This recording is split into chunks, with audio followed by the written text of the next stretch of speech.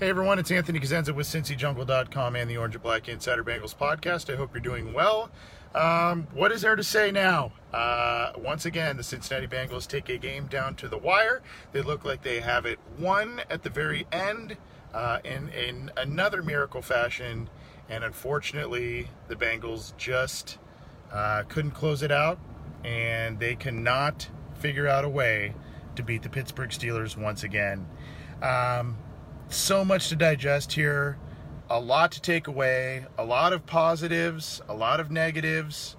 I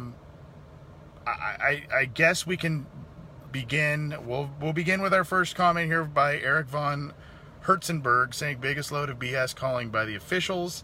There was a lot of issues with the officials, yes, some late. I will say that some of the penalties they called were penalties, but others crews I've seen overlook certain things like that. I don't want to harp too much on the officiating because that's going to be a thing every game, and every loss, every fan base is going to say, "Oh, the officials took it away from us," all that kind of stuff. Yes, there's a lot of there. You know, the Atkins holding, defensive holding, the non-call of a pick at the end of the game where Antonio Brown scores. Those are all things that you can point to. But that doesn't excuse Cody Core dropping a critical third down pass. It doesn't excuse him dropping another pass across the middle. It doesn't excuse the defensive line getting zero pressure on Ben Roethlisberger all day. It doesn't excuse the Bengals defense getting zero turnovers today.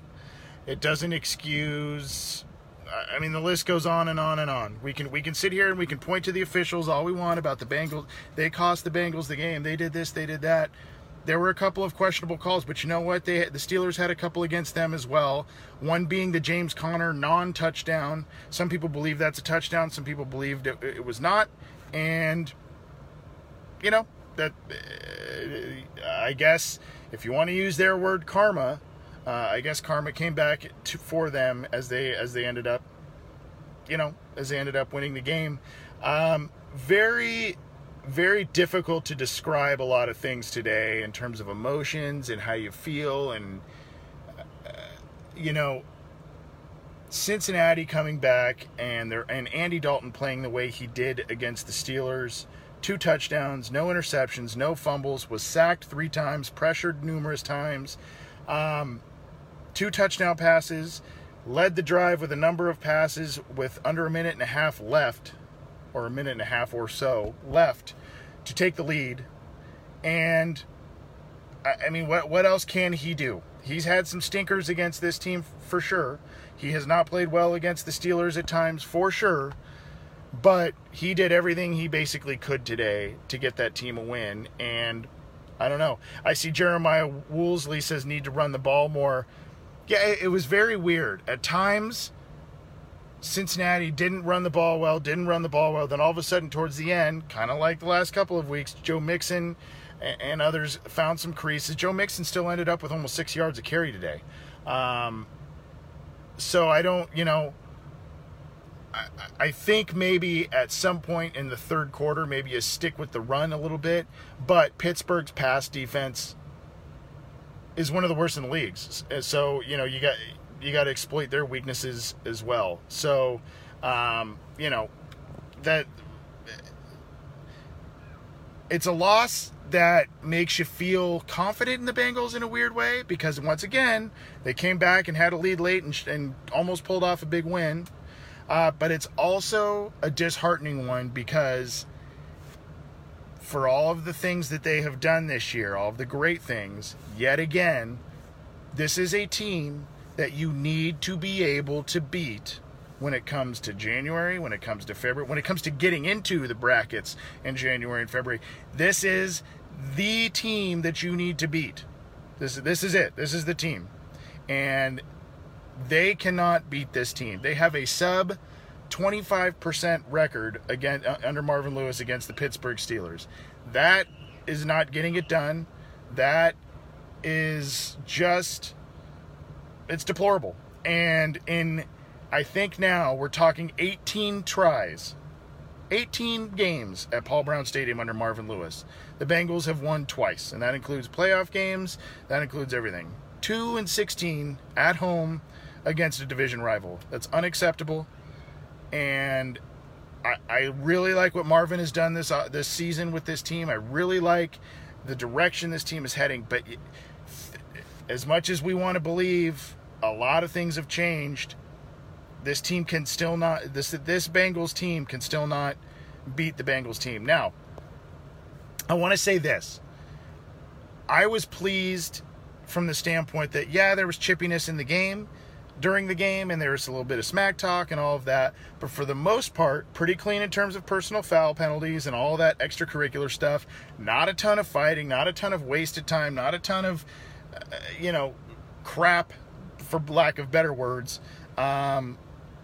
With all of the issues that have been part of the rivalry over the past couple of years, especially.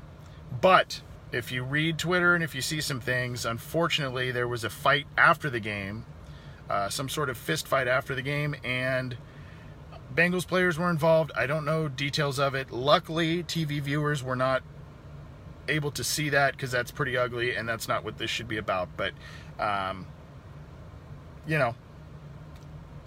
it did happen, unfortunately. But in terms of other things, I see Jeremiah Woolsey says we got to forget this game and the prime and focus on the primetime game against the Chiefs. Well, that's another scary thing because, yes, we can sit here and say, yeah, the Bengals slayed a demon that's plagued them in the past in terms of beating the Ravens on Thursday night on primetime TV earlier this year. For sure, they did.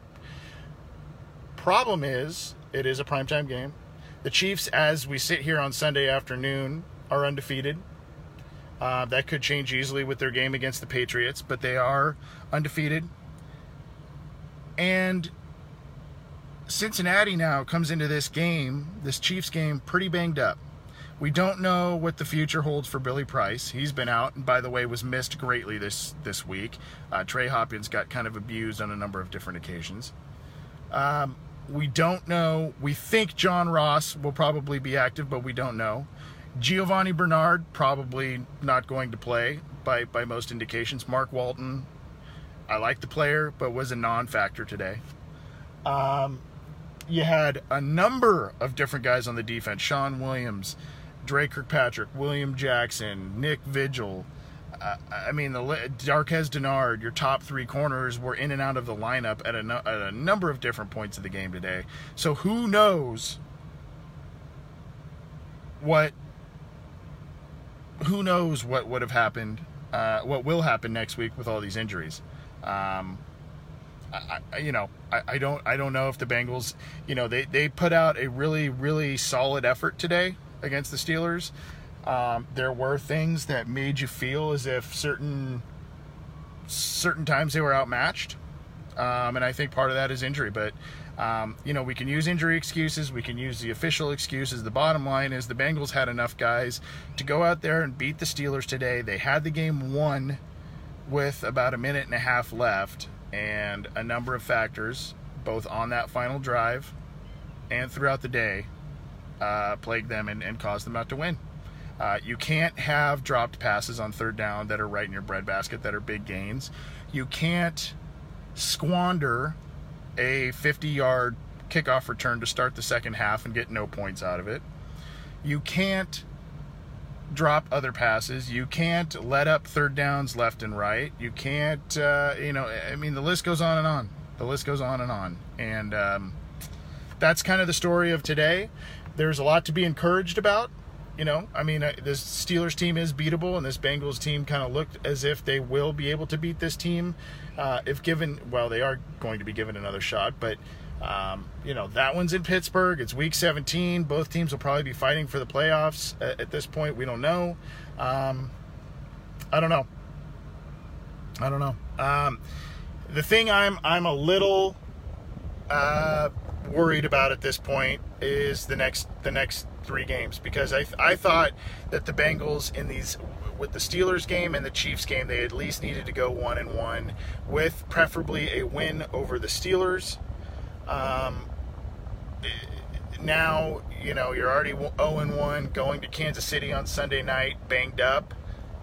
That's not good. And you have a Buccaneers team that who knows who they are at this point, and you've got a pretty tough Saints team to round out really this month of October. So, different games ahead. Hopefully the Bengals can still find that magic. Hopefully this one doesn't set them back too far.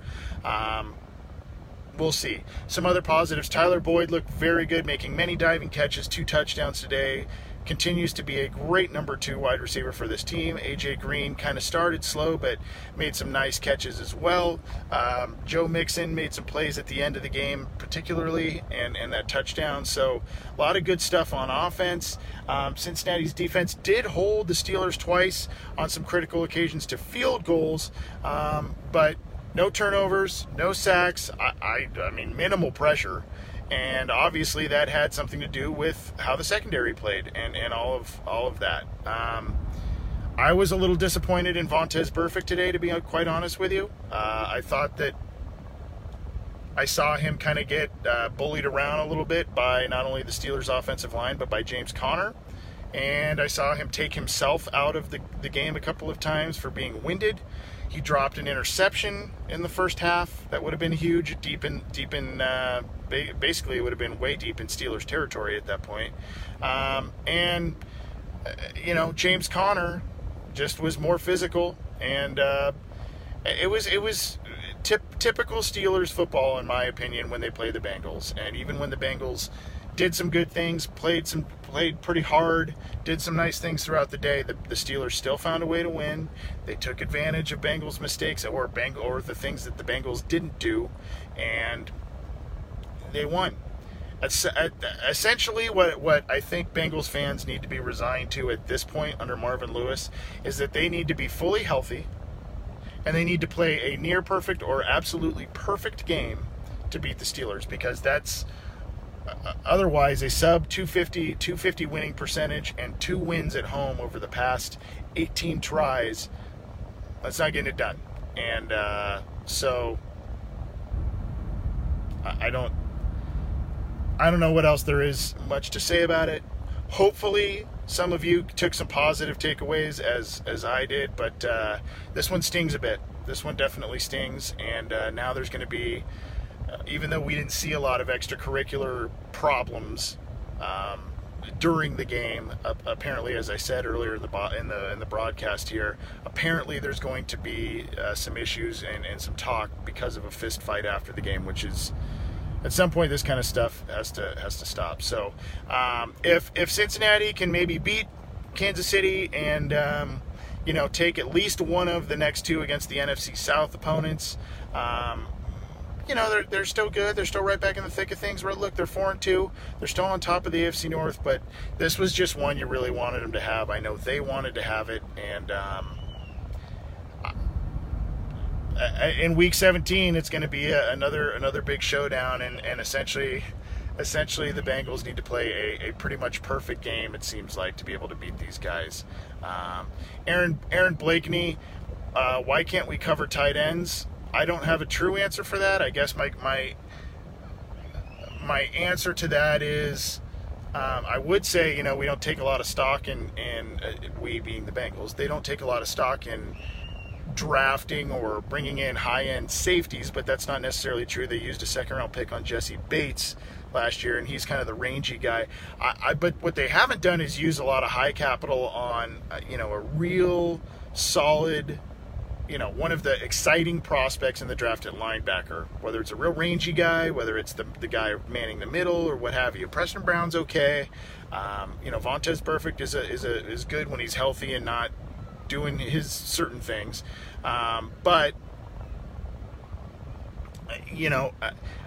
this team still hasn't, for some reason, for all of the defense that Marvin built in Baltimore, he hasn't really picked the linebackers very high, with the occasion of maybe once or twice, and I think this team needs a solid middle linebacker that's, you know, a team leader, an athletic guy. They also need a guy that can run around with these tight ends, and or they mix up their defensive looks with more athletic defensive backs out there at all times, because this league is using those athletic pass catching tight ends, and Cincinnati has yet to come up with that. So anyway, that's going to do it for us. Again, I'm Anthony Cosenza with CincyJungle.com. Check out our podcast that we do every week, and check out all the content on CincyJungle.com. News, opinions, analysis, updates, all that good stuff. It'll be there.